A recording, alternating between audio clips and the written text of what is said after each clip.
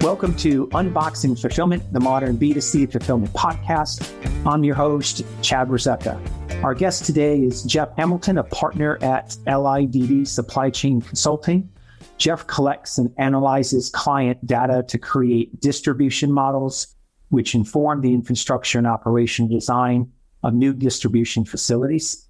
Jeff is part of the LIDD consultants that works across the US, Canada, Mexico, as well as an office in South Korea. Jeff, it's a privilege to have you on the podcast this afternoon. Welcome, sir. Yeah, thanks, Chad. I'm really excited to talk ops today. Yeah, me too. This has been exciting to prepare for. I think a great place for the listeners to get a little sense of your background. I know you're a mechanical engineer by training, but how did you end up where you are today? Yeah, it's a fun story. So I'll start from the beginning. About 10 years ago, I met one of the founders of LIDD at a previous job. So I was a private pool manager and he was just a member of the private pool. And we started chatting. Turned out we had gone to the same university, McGill University in Montreal. Just kind of talked about what I was looking to do in my career, what he was doing. He had started this firm. It seemed really interesting to me. He was a mining engineer. I was a mechanical engineer, but he was working in industrial engineering, supply chain operations. And after a few conversations, he agreed to give me an internship. So that was in 2014. So I started learning the business and learning how distribution worked and how supply chains worked while I was still in school. And when it came time to graduate a year later, I was pretty dead set on staying at LIDD. So I joined the firm in 2014 in Montreal and just stayed and grew through the ranks until about 2 years ago when I moved from Montreal to LA and started to run our Los Angeles office. And then I was named a partner in January this year. So really come all the way from the ground up, doing an intern role. And that's just evolved over time. We were 10 people when I started and now we're about 150. So it's been a really fun journey and kind of a fun story, I think. Oh, that's awesome. So is that what it's grown from, like 2014 to kind of current? That's a great growth trajectory. Yeah, so we're based in Montreal, founded by 3 former consultants at other firms. And today, 2 of the founders still run the business from Montreal. So we've grown in Montreal a lot. We also have offices in Toronto. And then I run our LA office, which is kind of our hub in the US. We have an Atlanta office as well. And then remote resources, as everyone else does, across the country. And then we've also have a South Korean office and opened an office in Mexico City just last year. That's fantastic. So I just want to kind of pick your brain on in a few areas. So I would imagine when an online business engages you for support and you go through the RFP process, can you just kind of talk to me a little bit about, so our listeners can get a sense how important it is to really get the data about their operations understood as you go through that RFP process? I know, speaking from my own personal experience, that seems to always be a roadblock, is when you want to really help a brand, but you just don't have her data. Can you kind of just walk me through what the RFP process should really consist of versus what it really consists of? We put a pretty big focus on data capture. So when we're doing a typical project, and I'll just say a typical project, let's just say is designing a new warehouse for an e-commerce brand. The pillars of that project are going to be data, an on-site visit to assess what's happening today, and then a measurement of the physical infrastructure of the building. So we can take care of 2 and 3 pretty easily, but obviously 1, being the data, is the most important and also the most collaborative. So we have a questionnaire that we share with all customers. And of course, it's really important that we get that right. So we invest a lot of time and resources on walking through every data field and why it's important, and then adapting that to each business, especially in our industry, or our, I'll say the size of company that we work with, which is probably 20 million in revenue to 500 million in revenue. Everyone's running a different system, right? A lot of people are still kind of mom and pop, don't have an ERP.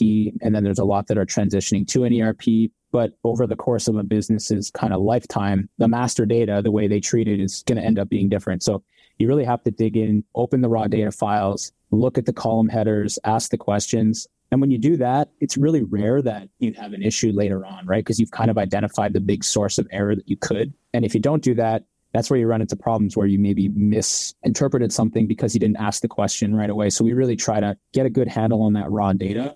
And then from that point, things typically run smoothly. The expression that our founders like to say is garbage in, garbage out, which I'm sure everyone has heard. So if you're bringing in data that is inaccurate, of course, you're not going to be able to produce good results.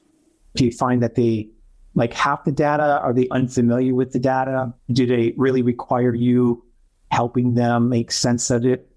I think that most of the time the data is there and you just have to probe enough to get what you need, especially in the world of e-commerce. Typically, people are growing at faster rates or have aspirations to grow at faster rates. So when you get from that raw data to like a design model for this new warehouse and somebody's layered on 50% year over year revenue growth, and then they see what the footprint of that building is going to be, they may freak out. It's going to be a harder sell. So that's, again, a situation where you have to go back and forth. And maybe this isn't somebody who has a data science, data modeling background. So you have to explain to them why things are the way they are. I think a challenge too, especially again with a brand, it may be an e-commerce brand that is expanding into retail or vice versa, which we see a lot of retail expanding into e-com. There's no historical data to base the design on. So that's a challenge too, because sure, I know that you're going to sell these 200 SKUs, but this item, I can assume that the retail item is going to sell as an e-com item, but I don't really know for sure. So I think a general theme amongst customers is that they want to build for flexibility, and we try to do that, but that presents challenges itself because typically a flexible design is maybe not so great at anything, but can also adapt as the business needs. So it's always a back and forth or push and pull. Do you think that you are more reliant on historical data, or do you put more priority or emphasis on that flexibility about creating the need to be agile and flexible, and maybe the historical isn't as relevant? It used to be historical data, I think, carried the day, but I find it maybe not to be anymore. Yeah, it's a good question. It really depends on the customer. An example where we wouldn't really build for flexibility. So we do a ton of work in the food service industry. So serving restaurants, that's sort of our legacy, big industry, grocery retail and food service. So 12, 13 years ago, that was almost every project. And now it's still probably 25% of what we do. Most of those businesses are still very traditional. They're still serving restaurants. Coming out of COVID now, business is better than ever. So when those guys are designing a new facility, I'm not going to say to them, hey, you should really build for flexibility here, because they know exactly what they're trying to do. They're trying to distribute more to the current restaurants and then to expand the footprint of the restaurants they're delivering to.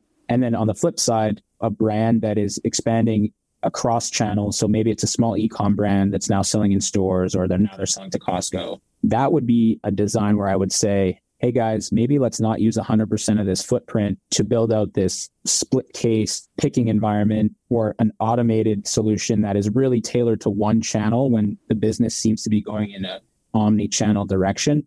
So it's really client specific.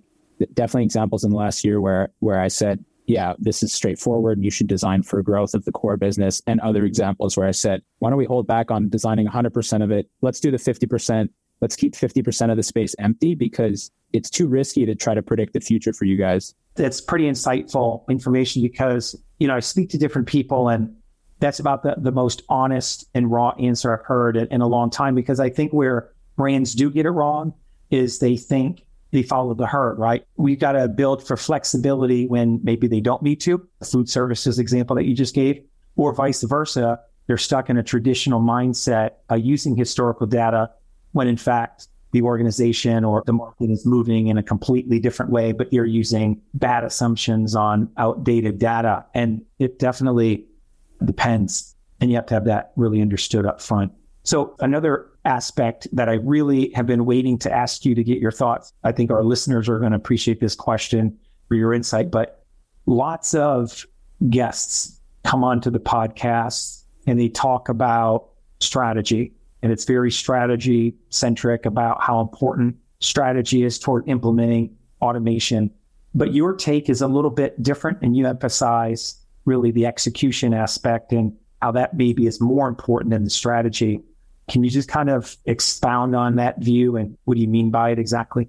Yeah, I think the philosophy is that I'm not trying to say that strategy isn't important. Obviously, I know that you have to have a strategy before you get into making big decisions. Then those decisions are going to be backed by a strategy. But I think if you look at 100% of the budget pie, an operations executive, I think there's a huge weight on strategy and oftentimes not a big enough weight on execution. an amazing strategy doesn't get you very far in the four walls if it's not executed correctly. And if you take the perfect strategy not executed very well versus a very good strategy executed perfectly, and you asked every COO in the United States what they prefer, they would pick option 2 every single time.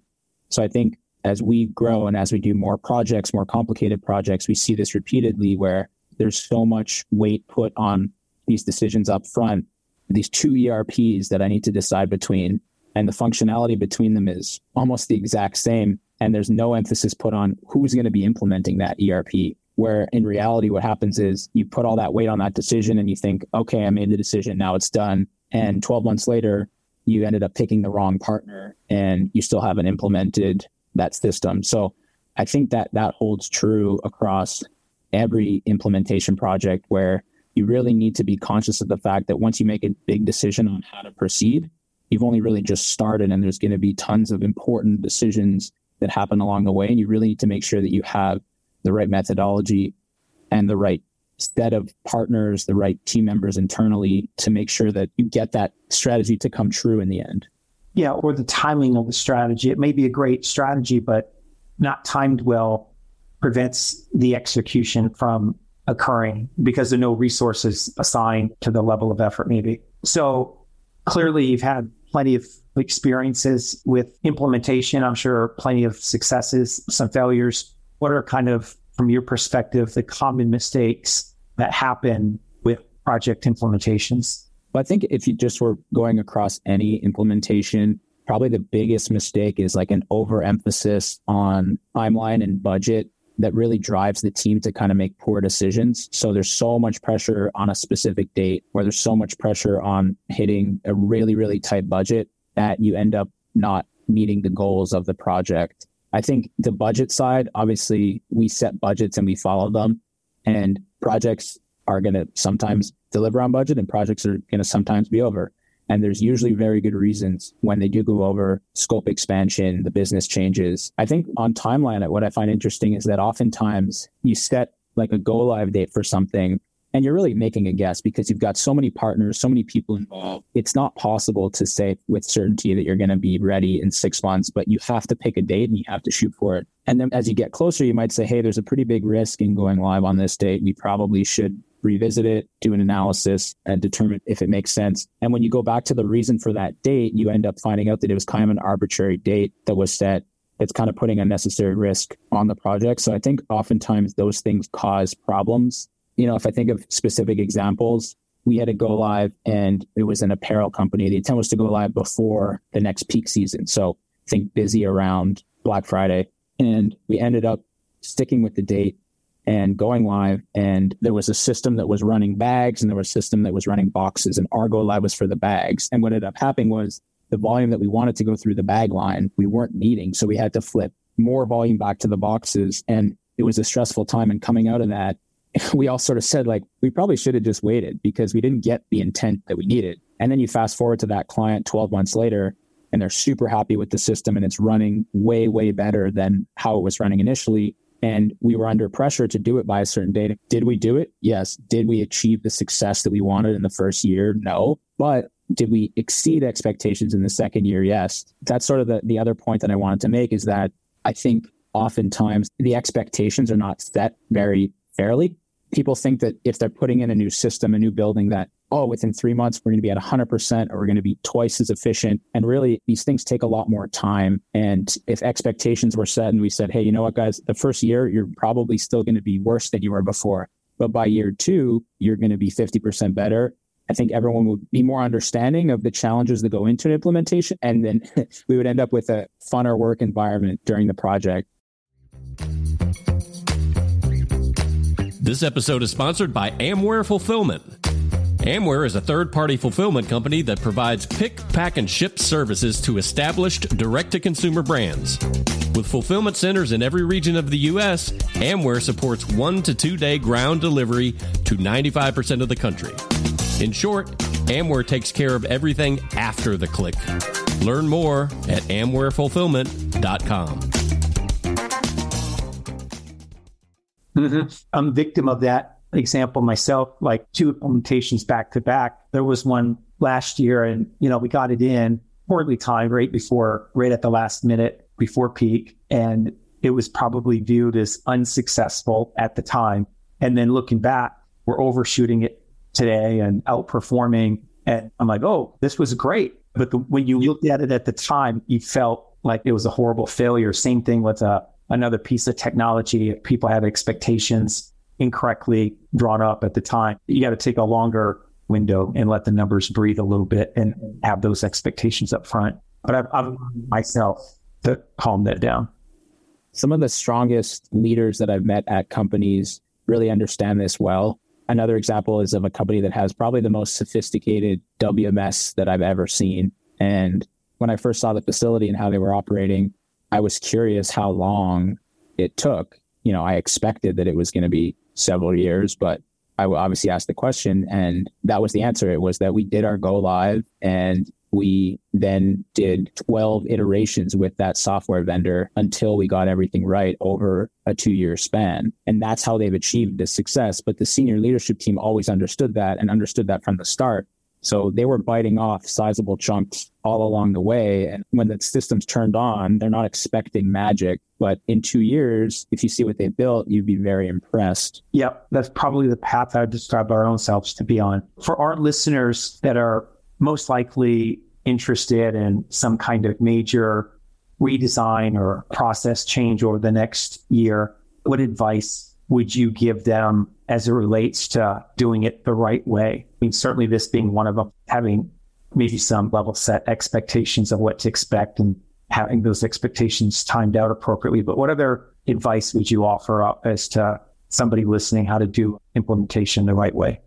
Assuming like expectations are well set, let's just assume it's like 100 to 200,000 square foot facility. There's multiple manager level and above people that are really 100% dedicated to running the day-to-day, and they want to make a big change, redesign or implement automation or put in a new WMS. I think once you've set expectations, I think the next thing you do is you make sure that you have a good internal team that you can dedicate to that project. And then I think the next thing you do is you really need professional partners to do this right. You probably need a set of vendors. You probably need a couple of consultants, or maybe not consultants, but a labor firm where you can pull in resources as needed, because you're going to have more work than you typically would have. And again, you have these people who still have to remain in the day-to-day. So I think it's really about assembling a team and making sure that you have partners that are on board. You're creating a good, positive work environment for all, so that you still want to make everyone feel like they're part of the team and we're all in this together. I think that's really important. And then after that, I think it's just making sure that you have a good project management office and everyone's bought into the methodology. Because once you do that and you're on a weekly cadence and you have a fun work environment, expectations are set, you're organized, you have good methodology,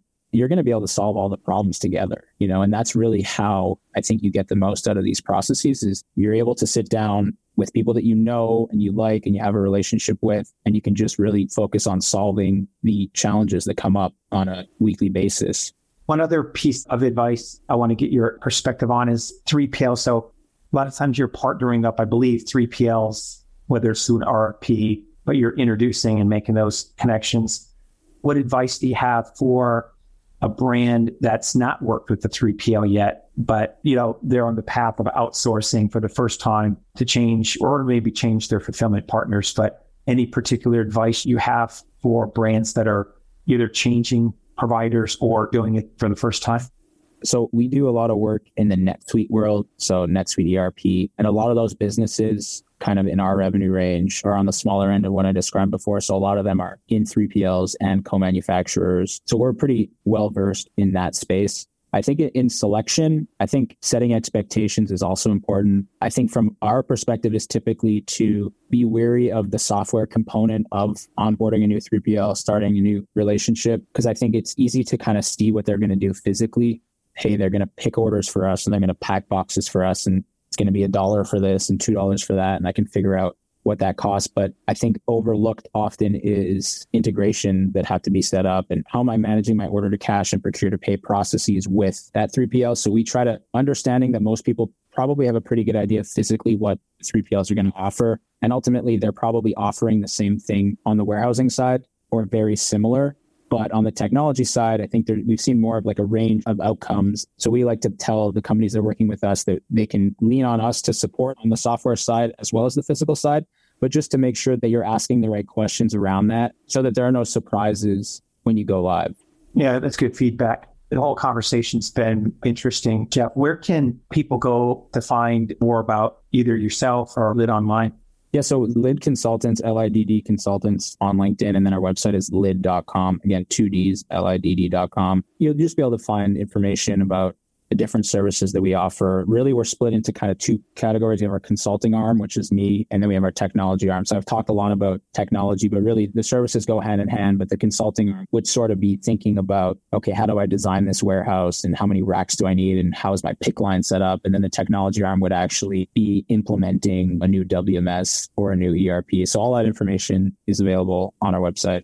Awesome. We'll add a link to the bottom of the podcast and get it out. But thanks again, Jeff, for the conversation. And thanks to all of our listeners. This concludes our episode of Unboxing Fulfillment. Stay safe, everyone.